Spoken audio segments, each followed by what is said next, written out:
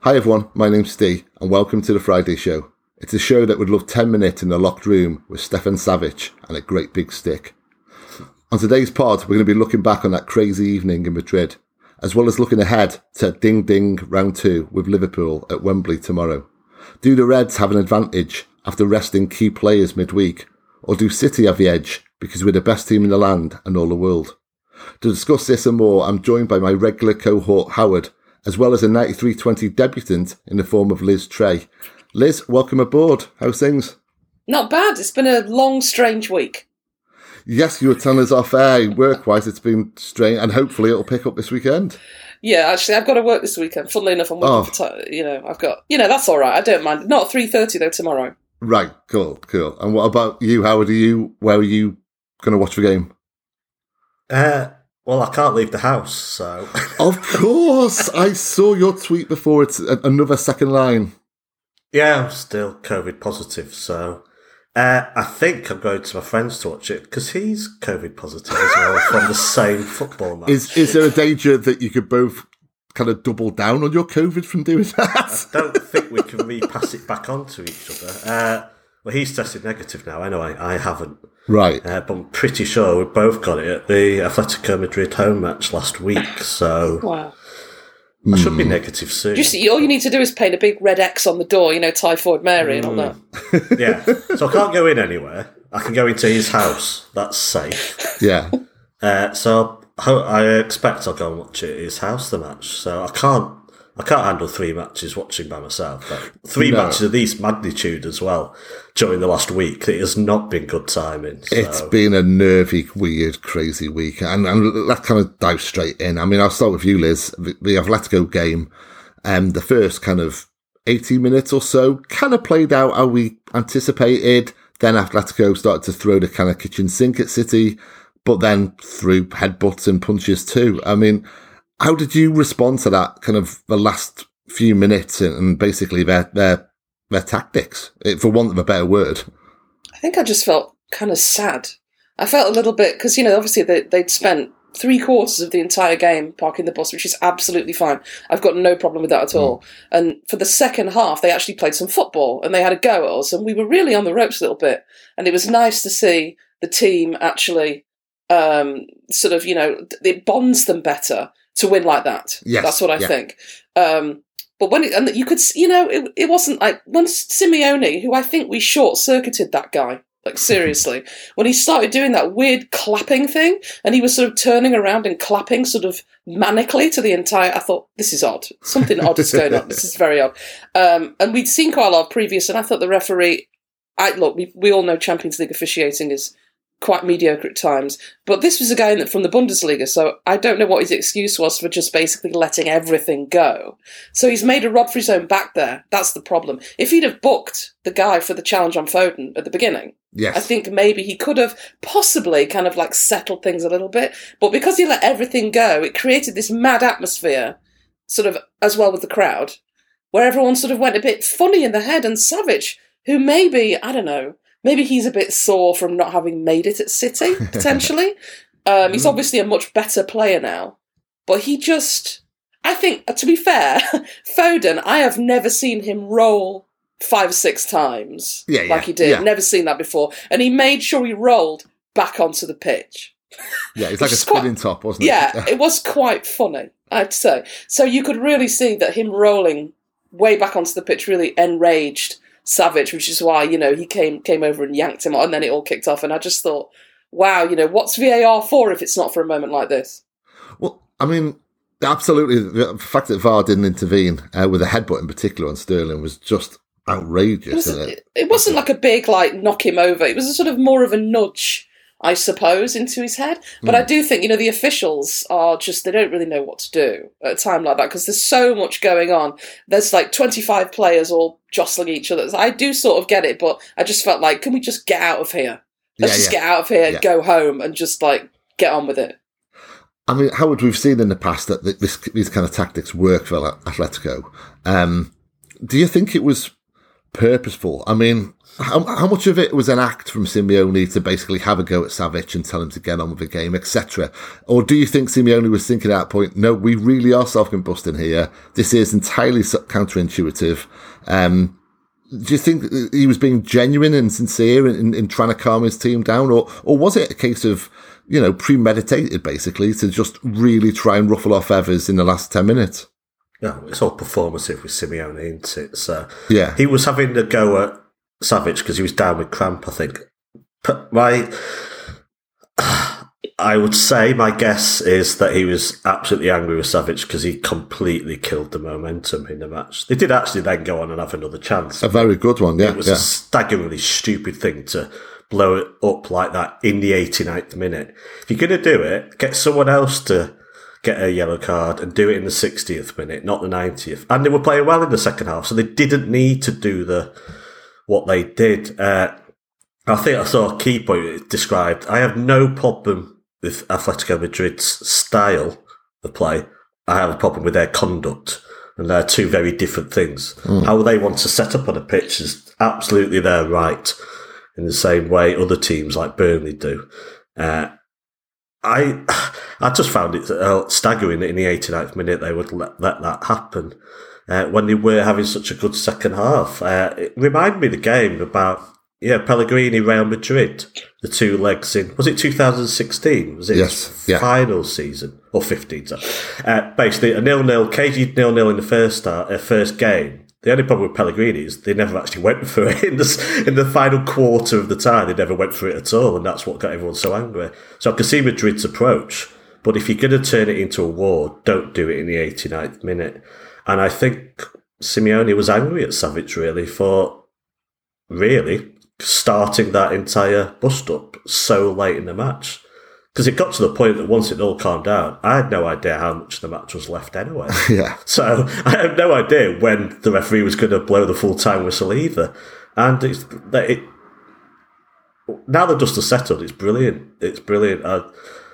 Well done for taking on Madrid at their own game, to be honest. They had to do it. I just feel City of old in their early campaigns in the Champions League was so naive in this competition. Maybe they just weren't good enough as well at times, but they were so naive that they were played by other opposition teams that were more savvy. And this is just another facet of the team now that they'd have to learn how to play the game sometimes. I don't like the game, really. I don't like this, but if you're going to succeed in this competition, you've got to have a bit of everything about you, good and bad. Yeah, I would attest that this has always been within, or not always, but certainly in the last few years, this has been within the City squad. They've got this mentality. They've got the capability to mix it up.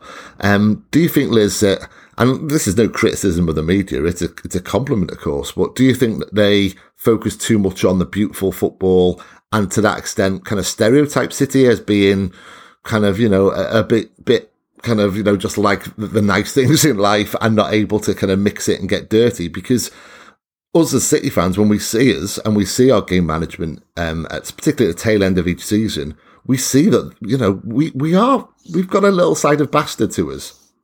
Yeah, we do. But I do think most of the time, not a lot of the time, we do play like that. We do play well. We do dominate possession. We do play beautiful football. It's like my dad calls it art football, the way we do it. So the fact, the grinding it out, it doesn't really happen that often, which is why the media wouldn't really write about it, because we don't have to do that much. That's fair, yeah. If you think about Atletico, for example, they're the champions. They're the Spanish champions. And apparently they won the title last season playing exactly like that. Yeah. Quite defensive, quite Mourinho-like, sort of that kind of thing.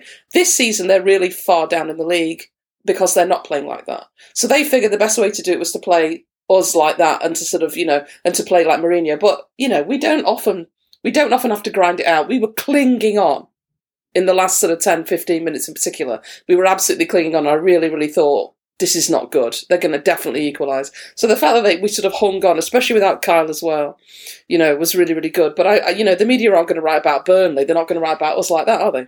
No, it's a fair point. It's I just feel that sometimes outsiders, because we don't watch City very often, don't fully understand that this, for me, this is a complete setup. what Pep has kind of built here is a complete team. So we can get down and dirty if we need to, and we can obviously play beautiful football most of the time. And I just feel that maybe we're just simplified a touch in the media. But again, it really is not a complaint from me. Well, I suppose so. I think in terms of the media, the people who write about us, they write about us every week. They watch us every week. They are like the correspondent for City, for The Athletic, or the correspondent for The Guardian. So they are seeing us every week. And if we do lose, or we do, like, for example, Southampton, we see our bogey team, Southampton, when we kind of struggled over there, they were very, very honest about the fact that we just couldn't really seem to score. If we ever get a striker, we'll be like, everyone's in big trouble. We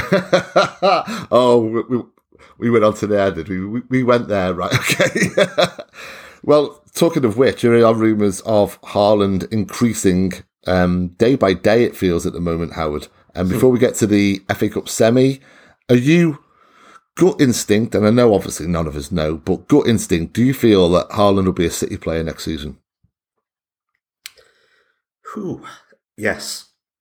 Well, when the rumours have been there for so long, obviously, and we knew there's going to be season-long rumours with multiple teams, basically from August onwards, because it always felt like, well, his release clause is going to be activated the following summer. He's probably not going to stay in Dortmund, who are a bit of a mess right now. I don't know, but they're going through their injury crisis stage of their development, if you could call it that. And you always felt like he's going this summer. The rumours were going to go on for 9 months. At the start of the season, I thought, we're outsiders because agent, will we deal with him? Maybe.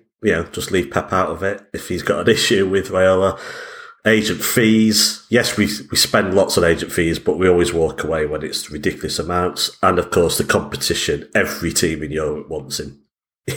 Every team, good, bad, whatever. But who can afford him? And we're looking at 2, maybe 3 tops who could afford him. That was never the issue for me, because we didn't buy anyone last season, and we didn't buy a striker, and of course Torres has gone.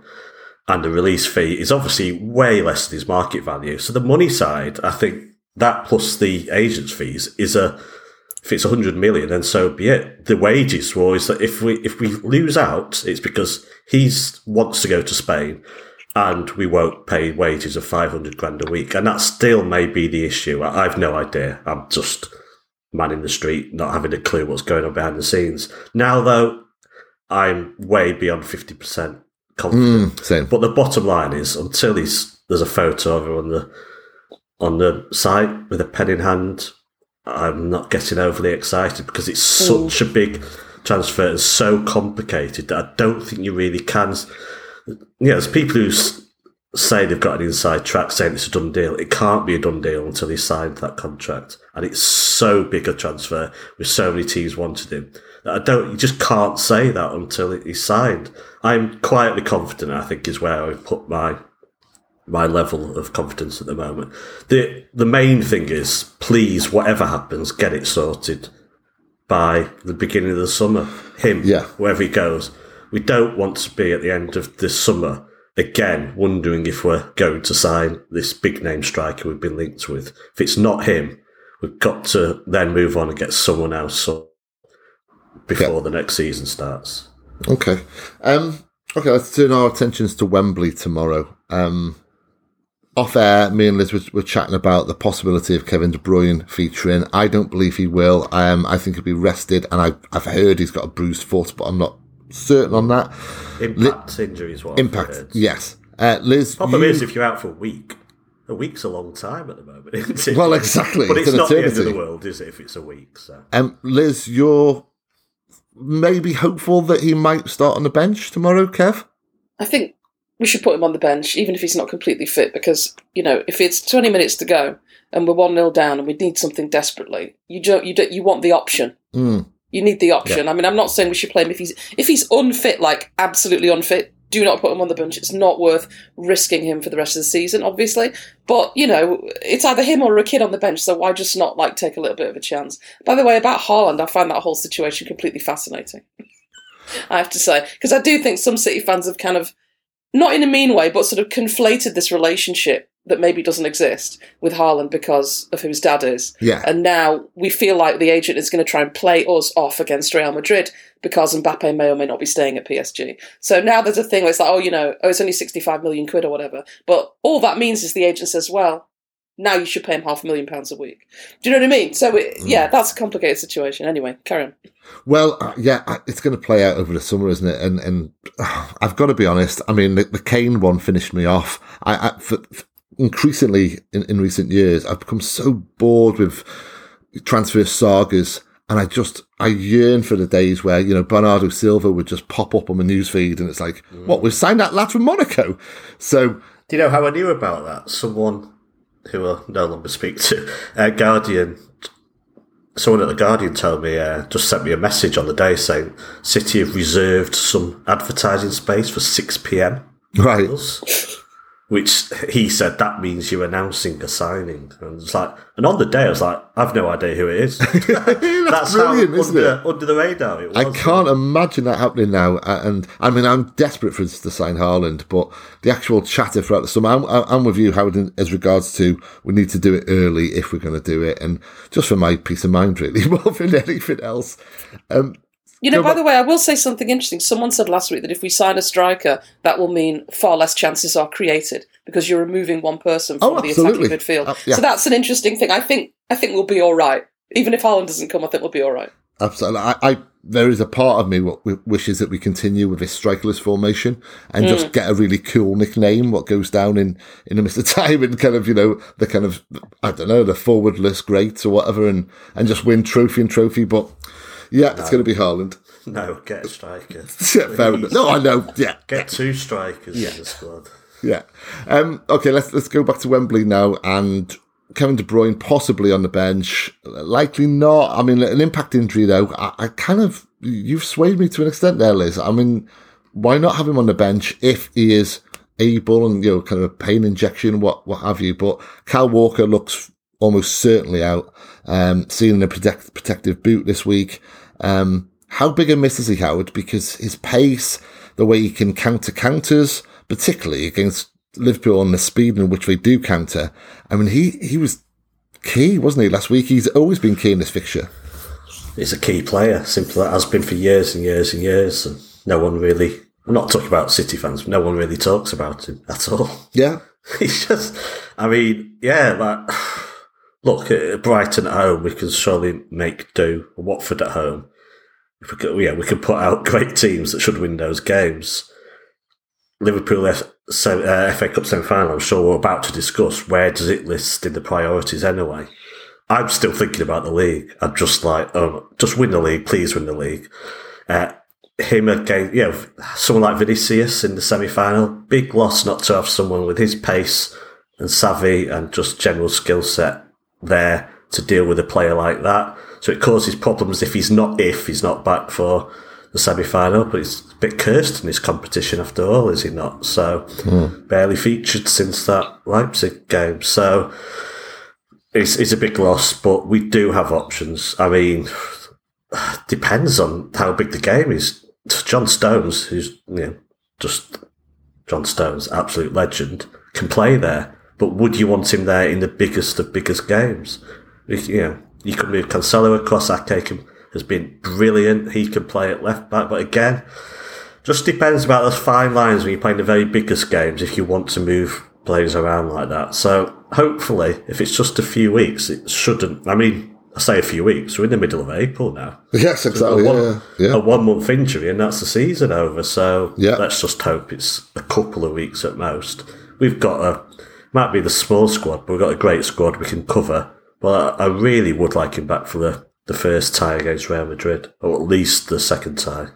Yeah, especially because Cancelo's missing that one because he's suspended, so that's absolutely massive. I don't think having both of them out, that would be kind of disaster. But by the way, I completely agree. The priority is the Premier League. And last week we actually did the job against Liverpool, and it's still in our hands. And if you'd have offered me a win last week, or a draw last week, or a draw tomorrow, I'd take last week 100 times out of 100. Yeah, particularly with the 2 home games we've got coming up. And not for a second, of course, assuming that we're just going to get the 6 points there, but we've got 2 winnable games coming up. And then that really does give us momentum and that really does kind of, impact upon Liverpool psychologically. But But then again, battering him 5-0 wouldn't do any harm tomorrow either. What do you think the lineup might look like, Liz? Do you think Pep, because of course we've got some huge games coming up and in short space of time as well, do you think Pep will play kind of a weakened side to an extent? No, I think that also, by the way, I'm a big fan of Gundogan. So I think that playing him last week and playing 4-3-3 that's the smartest thing to do, particularly against Liverpool. I think playing kind of essentially 4-2-4 against Liverpool is a big mistake. So hopefully it'll be largely the same as last week. I mean, who will he put in instead of Kevin, I suppose? I'm not really sure. Did Mahrez play last week? I don't think he did he? No, I think start. I'm anticipating Grealish to start tomorrow. Oh yeah, Grealish can start. I think Grealish is delightful, and I think I'd be more than happy if he started. And his passing has improved so dramatically. He never ever gives the ball away. And also, I want to pull Jack Grealish's hair in a kind of a playground way, because I quite fancy him. He's a very good-looking guy. No, I do love Jack, and I really hope he starts tomorrow and really kind of puts in a good performance. There's a really interesting interview this morning on the BBC. Did you see that? He was basically talking about almost he respects the rest of the team too much to shoot, so he wants to pass to them all the time. It's quite weird. So he wants to sort of pass to them all the time, where he should actually think, no, I'm as good as these guys. I can do, I should be shooting. I should be selfish. I should be having a go. And I think, that's the real Jack that I think he just needs to kind of be, buffed up a little bit more by everyone else that come. Like, even in training, he was like, the lads are like, why don't you shoot? So he always feels like, he can be the Jack that we bought. We didn't buy him just so we could pass sideways. That's not why we bought him. That's a strange thing, because it's kind of like an inverse to Mahrez, whereas Mahrez really struggled in that first season to kind of change his style of play and he kept hold of a ball too often. Jack's gone too far the other way for me, and we just want to see glimpses of who he was at Villa, but certainly in the performance he's putting in and his usefulness to City, and I don't mean that in a derogatory manner, I really do mean he's a very useful player right now for City, but we want to see something more, and we want to see the Jack of old, and that would be wonderful. Needs to be let off the leash a bit. Yes, yeah, I completely agree. What about you, Howard? Do you think, like, Stefan in goal?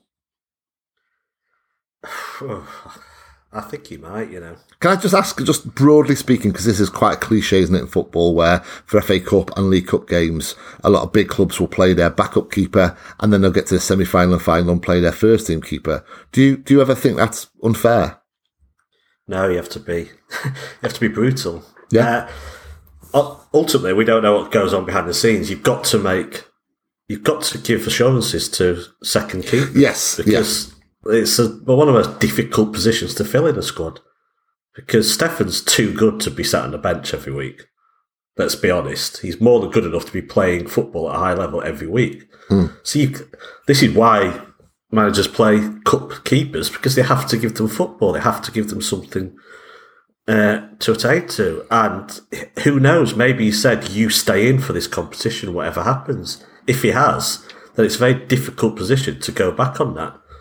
But you should be saying you're in there, but if push comes to shove, I may change you later in the competition. I would want to play Ederson. Asa made a great point. In playing Liverpool, the skill set of Ederson is crucial in this game. Not that Stefan's can't kick a ball or isn't a good keeper, but we all know Ederson on a different level, distribution-wise, to anyone else. Yeah. And could be needed against a team that's going to press. And it was a big factor, wasn't it, against Liverpool last week, where we played, it's described in the media as direct football. It was basically, the long diagonals, just to bypass their press. And of course, Ederson is a key part of that. By the way, Ederson nearly scored an own goal last week. That was amazing.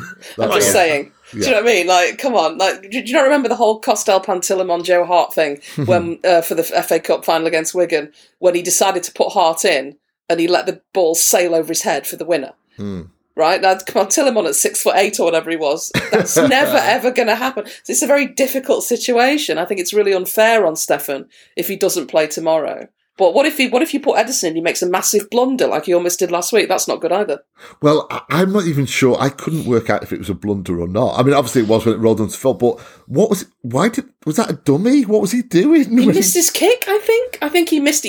He sort of missed his kick, and that wasn't good. It wouldn't even have been his own goal, would it? I can't remember who passed to him. If it just gone straight in, it would have been an outfield player. It may be harsh on Stefan, but from a fan point of view, you want to win the game. I'm in a minority. I'm a bit concerned about what team he puts out. He's not going to throw kids in, obviously. It's not the Pep way. Yeah. Only he knows. He said we're in big trouble for the weekend, but as I say, what Pep says after the match, he probably didn't know the state of the players. I was going to say Czechou's travelled, but of course they've travelled directly from Madrid to London, so I think all the players will be at Wembley, whether they're injured or otherwise. Yeah. Maybe not. Kyle Walker might have just flown back if he needs treatment or some rest or something. I just wonder the state. Only Pep and those at the club know the state of the players after such a bruising encounter on Wednesday. See, I don't worry about this sort of thing. He can still put out a very strong side, though. I don't worry about this sort of thing because they're all there. They're all professionals. They're all there to do a job. You can put anyone in, and they'll be able to do it. It's not like years ago where we would, if Company didn't play, the entire team would fall apart, or if Silva didn't play, the entire team would fall apart. We are past that era where everyone who comes in could do it. Absolutely do a job. If it's only Cal who's out tomorrow, we'll be fine. I agree with you as regards to our front three. But, every week on this pod we'll discuss who Pep might play, and when we get to the front three, I do kind of think, certainly against most teams, I'm happy with anyone who's available of that kind of rota he's got there. But I fancy Fernandinho to start tomorrow, and I don't know if that's a good or a bad thing, but I hope he doesn't. I mean, no offence, I love him, obviously, but he's virtually 37 years old. Yeah. So actually playing him against Salah and Mane and Jota, it's not really a good idea, I don't think. With all respect to him, Rodri has to play that part. But also, I actually think when De Bruyne is not there and Gundogan runs the show, he's incredibly good at doing that as well. Yes. Yeah. I mean, look at the players who didn't start on Wednesday. You've got Grealish, Sterling, Zinchenko, Ake, Ruben Dias. That's the big question, of course, about whether he's ready to play. I think he'll start. You've got half of the great team there already. Yeah. You can only have to play half of the starters who's on Wednesday. My concern is fatigue, not have we got any good players. It's absolutely brutal, this period. And I thought, originally when this draw was made, I thought both managers are going to make changes and see this as a third priority. But then Liverpool, Klopp rested a lot of players. Well, that's because he could. They were 3-1 up. So, if we'd have actually put a couple more in against Atletico in the first leg, we would have been able to do the same thing. And we've done it to ourselves, that, basically, haven't we? Liverpool. And by the way, Jota and Salah have both picked up knocks. I'm sure they'll play. But it's, it's April. Everyone's tired. Do you know what I mean? It's really quiet. Everyone's exhausted. Liverpool run so much, they're going to be just as tired as us. Yeah. Okay, well, how do you... But Brighton on Wednesday, this is important for me. Yeah. Sorry. I'll always dream about that league, lifting the league. Yeah, I agree. I try to think one game at a time. It's better for my stress level. Yeah. I think that's how Pep will be looking at it. So. Yeah. Liz, how do you think this one will play out, particularly as regards to how do you think it will differ from last week? Do you think the intensity will be the same? Do you think that the kind of setup will be the same? God, how could the intensity be the same? That match was completely, I mean, my God, it was incredible. And the whole thing was incredible. I think, we probably let them off the hook a little bit. Yeah. But, when you're at Wembley, it doesn't even, I mean, I know it's a semi and, frankly, I don't think the semi should be played at Wembley at all. I think they should be on neutral ground, especially in this case, considering all the trains and stuff like that. I think that's outrageous of the FA absolutely. to not play it in, a ground that's not being used, like Old Trafford. We could put it there. So I do think, it can't possibly be as intense as last week. But, oh, God, what's it going to be like tomorrow? If we get the same game, we're going to end up with a penalty shootout, and that's not good for anyone's ticker, is it? No, we've had that twice before, and I can't cope with that. I absolutely can't cope with that tomorrow. Yeah, I'll go for another walk. What about you, Howard? How do you see it playing out? Yeah, absolutely no idea. It can't. The intensity of last Sunday's was almost as great as that classic 2-1 from the year with Sane. Yeah. It is football at the absolute highest level. It can't match that. at this time of year, I've said somewhere this week, it's just a shame how it's landed this match, really, because if you put it somewhere else, we could have gone ham and tons at it again, the two best teams in Europe, I think. So I think there has to be a bit more reserved and cautious, the game. But again, I absolutely guarantee it won't be a boring game, and it's going to be a close game, and it's one of those I'd find it very hard to call. But City have only lost 1 in 9 now. 1 in 9, yeah. The players believe it's just going to be a brilliant match, basically. Who knows which way it would go. That's a hope that it's an enjoyable match. Just no penalties. As Liz said, no penalties, please. I never actually thought we'd end up in a rivalry with anybody, ever. You know what I mean? Like a proper sort of, like United had with, Arsenal, Wenger and Ferguson and all that. So to actually feel like we've got a rivalry with someone and they're as good as us and we push each other, it's unique. It's a unique experience for me. We're definitely getting Atletico Madrid in the group stages next season. So. Yeah. If they qualify. Yeah. I believe Liverpool will get them in the group stage next season, and I think there'll be some kind of retribution for their actions against City, and so Liverpool will play a weakened Atletico team. I think that'll play out. They'll be without Savic, for example, who'll be suspended. That's just how football works. Score predictions. I'm going to go first, and I'm going to go controversial, and I'll take all the flack on Twitter, but I think it's going to be 2-1 to Liverpool after extra time. There, I said it. Liz, your score prediction?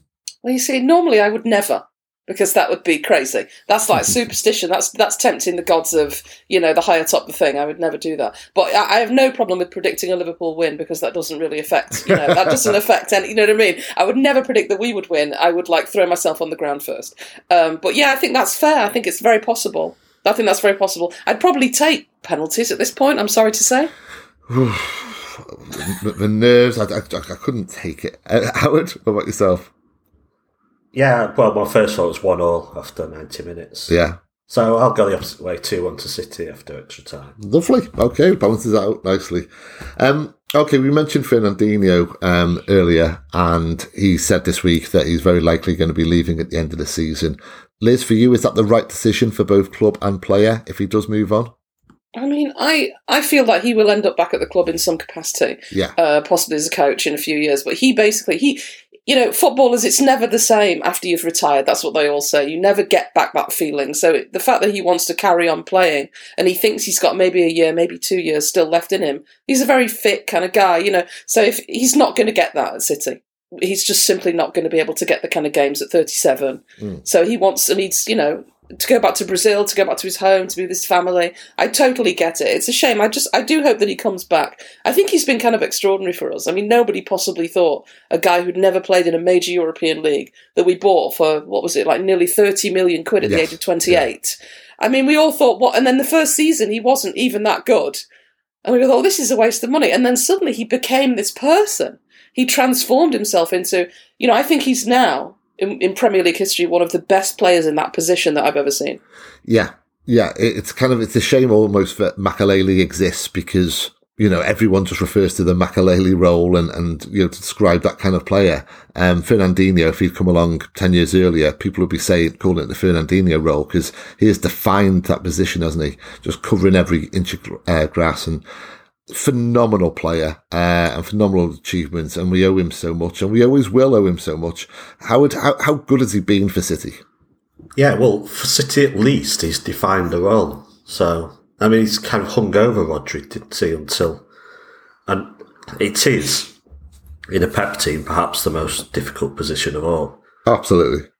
I think the easiest way to say it seemed for a while that he was performing in two different positions or doing two roles, or doing the work of two players in many matches for quite a few years. And what more can you say about that?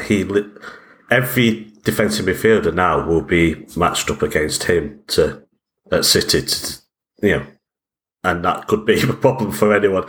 It's like succeeding Pep as a manager. If you succeed in Fernandinho as a defensive midfielder, you're up against it from the start, because he just seemed to be two players on the pitch. Sorry to interrupt, but do you think that Rodri is a very different type of player to Fernandinho? He is, yeah.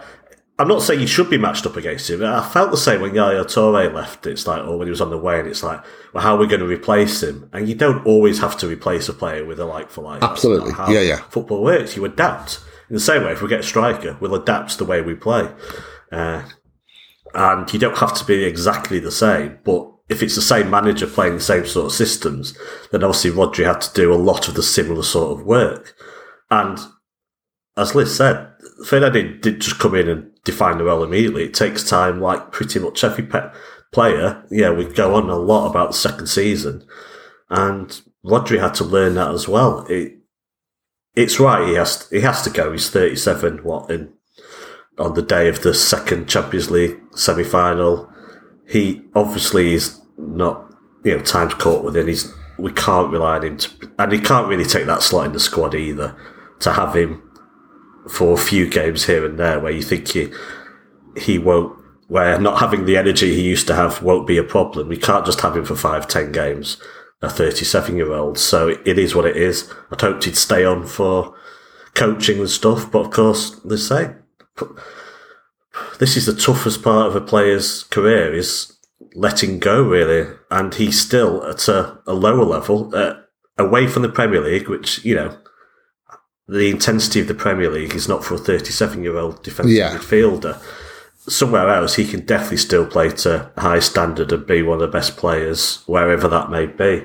So I understand his reasoning. And yeah, I do hope we see him again sometime soon, back at the club, because he's got so much to offer. Yeah. Off the pitch as well. I mean, other players talk about what he's offered as a captain.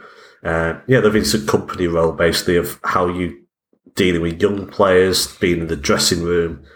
If you were in that dressing room, you'd respect him. So absolutely. You'd listen to anything he told you. So, and I know there's debate, statues and all that sort of thing, but why not have 100 statues outside? You can't have too many statues. So. Well, I mean, really, if you're going to properly kind of commemorate Fernandinho, you need 100 statues just for him. All around the ground, just to kind of to demonstrate the amount he's covered, the amount of ground he's covered for the club. I found it interesting as well. He commits under an average of under 2 fouls a game, I think. The stats show. So he's been denigrated as well as again, he's another of those players, like, go back to Gareth Barry, go back to players that, if they don't play for your team, opposition fans seem to have no idea of their work. Or they stereotype them wrongly, which is certainly the case. I guarantee a lot of non-City fans have absolutely no idea just what a phenomenal footballer Fernandinho has been for City. Well said, man. Okay, let's look at our favourite FA Cup memories, particularly the kind of semi-final memories. Liz, I put this in the agenda when you saw it. What was kind of the first game that sprung to mind? I mean, I'm not a young person. I am 45, but I am not old. Same, yes. But I'm not. But obviously, it's funny. My dad sort of told me these stories about the FA Cup. Semi, 1981 when he went to the, he went Paul to Villa Power. Park. Yeah, he went to the amazing Paul Power, and he went to Villa Park, and he saw the goal kind of get deflected in and all that, and then the final, it all went really wrong.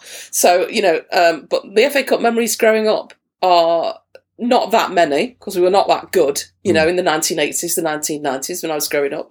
When the FA Cup coverage used to start at 9 o'clock in the morning. Do you remember that? Oh, 6 glorious. hours of the amazing 6 hours of coverage, and we watch it all day and all that. But honestly, it just has to be Toure's goal against United, because, to actually... Playing United, it's never been fun for me. And my whole life I've just sort of dreaded it. Even now we're better, and even now our record is better against them, I still don't really like it. I don't enjoy playing United. So to play them in the FA Cup semi-final was deeply stressful. And, Paul Scholes made his little comeback, didn't he? Do you remember? And then he got sent off for a ludicrous assault, a Roy Keane, Alfie Haaland level assault on Zabaleta, and that's one of my great memories of the day, was just seeing that guy who never said a word on the pitch and never said a word in the media his entire career, and now just never shuts up at all. So seeing him get sent off was delightful, and then also seeing Toure get the winner was just incredible. To knock United, to stop them from getting to the FA Cup final, You could dream of that. That's like there's only one Jimmy Grimble playing out in real life.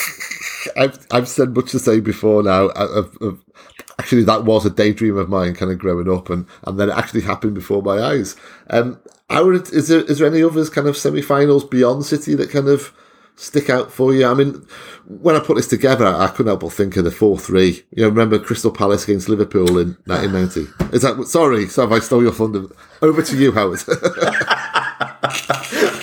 Well, no, I've got to mention the semi-final as well with City United as well. Yes. As a day, it's one of the greatest days. I think I had to stay in bed for 2 days afterwards. 6 a.m. in the Waldorf, drinking Guinness and bacon butties that the landlord had put on. And by the time, I can't remember either you remember what time kickoff was that day? Was it later than 3 p.m. or something? Yeah, was it a 5 o'clocker? It might have been a 5 o'clocker. But it probably was. The Green Man by 2 p.m. was like the Somme or something. There's just casualties everywhere. How City fans got into the ground that day, I have no idea. It was absolute carnage. The match itself, of course, just amazing. And just, an astonishing day that felt. What's funny? I would never go to a semi-final at Wembley. I would never go if there was no chance of holding a trophy at the end of the day. I've been to every single Carabao Cup final we've done. Those have all been amazing. I must say that. Well, it should be at Wembley, but obviously this was our first chance, and it was against United. So too painful.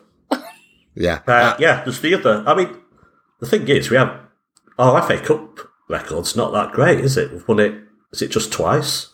Yeah, and obviously takeovers. What was it? The semi against, was it Brighton? That's not going to stand out in the memory, is it? But the semi-final against Chelsea was good. The 2-1 win, unfortunately. Have we only won it twice? Blimey. Yeah, unfortunately we then lost to Wigan, of course, but the 2-1 win in the semi with that brilliant Aguero header, I think. We beat Stoke and Watford, those are the 2 wins. Yep. Yeah. Unless I'm missing something in my COVID full. We're not doing in the 1930s or something. No, we didn't. Did we? No, I mean, I'm talking about the last 10 years because there's no point in me talking about 1981 either because I was too young. Can I just dive in there and say that's just very quickly, but that 81 semi-final is my earliest life memory. Yeah, I can't. It's true. It's actually my first early. I was at my granddad's in Colwyn Bay. My brother supported City. I was too young to support any club at that point. I was 6. I wanted City to win because my brother would be happy. That was it. And I remember that's my very first memory. That was Paul Power, the free kick. Yeah. Now, anyway. If I'm being honest, my first clear memory is how fitting relegation in '83. So. Oh. When I was looking through the other ones, 1990 does stand out. The Crystal Palace Liverpool match is an absolute classic, is it not? And the same weekend as Oldham 3, United 3 as well. Both games, Oldham couldn't get over the line, could they? So that went to a replay, is that right? Yeah. The Oldham United one. At Main Road. How perfect would it have been if they'd got past United as well? The only other one that stands out is that absolute miscarriage of justice for Chesterfield against Middlesbrough. Yeah. I imagine them getting to the FA Cup final when I think they were wrongly disallowed a goal at 2-1 up. They were, yeah. And went on. They actually then went 3-2 behind, equalised, but would go out of the competition eventually. Otherwise, you just tend to think about City ones, but hopefully they'll be. Also, Ryan Giggs' ridiculous goal. That's the one that I think chest. about. I think the thing is sort of like that's the equivalent for Arsenal fans. They think that's the equivalent for like the Ricky Villa goal, where everyone else looks at it and thinks, "Oh wow, amazing! What an incredible goal." But I look at that goal and go, "Wow, that's a lot of bad defending. There is a lot of bad defending going on there." And so Arsenal fans feel the same way, I'm sure, when they watch that Ryan Giggs goal and all they see is how bad their defending was all the way through. Yeah, and a lot of bad chest hair as well. It would be quite wrong to do a podcast on April the 15th and talk about FA Cup semi-finals, particularly when one of the semi-finals against Liverpool this weekend, to not mention that this is the anniversary of Hillsborough. So for all the tribalism, for all the banter, for all the rest of it, for all the rivalry, we send our love and solidarity to Liverpool on this day. And that's it, guys. I've really enjoyed that, and I'm feeling a little less nervous about tomorrow. And a great debut, Liz. Well done, and thank you. Oh, such a pleasure. Thanks so much. And thanks, Howard. You're welcome. Thanks for having me on. And I think this is, absolutely second your words. I think this is also the anniversary, on a much lighter note, obviously, of that semi-final against United. Oh, really? Is it really? It just came up on my Facebook memories about me on my way there. So, yeah, there you go. Right. Okay. Well, that's a wrap for today, folks. We're off to bite our nails, pray to a deity we don't believe in, and think about little else but the game for the next 24 hours. As superstitions go, it's not ideal, but it's worked against Liverpool in recent years. In the meantime, take care of yourselves, be well, and forever up the cup-winning Blues.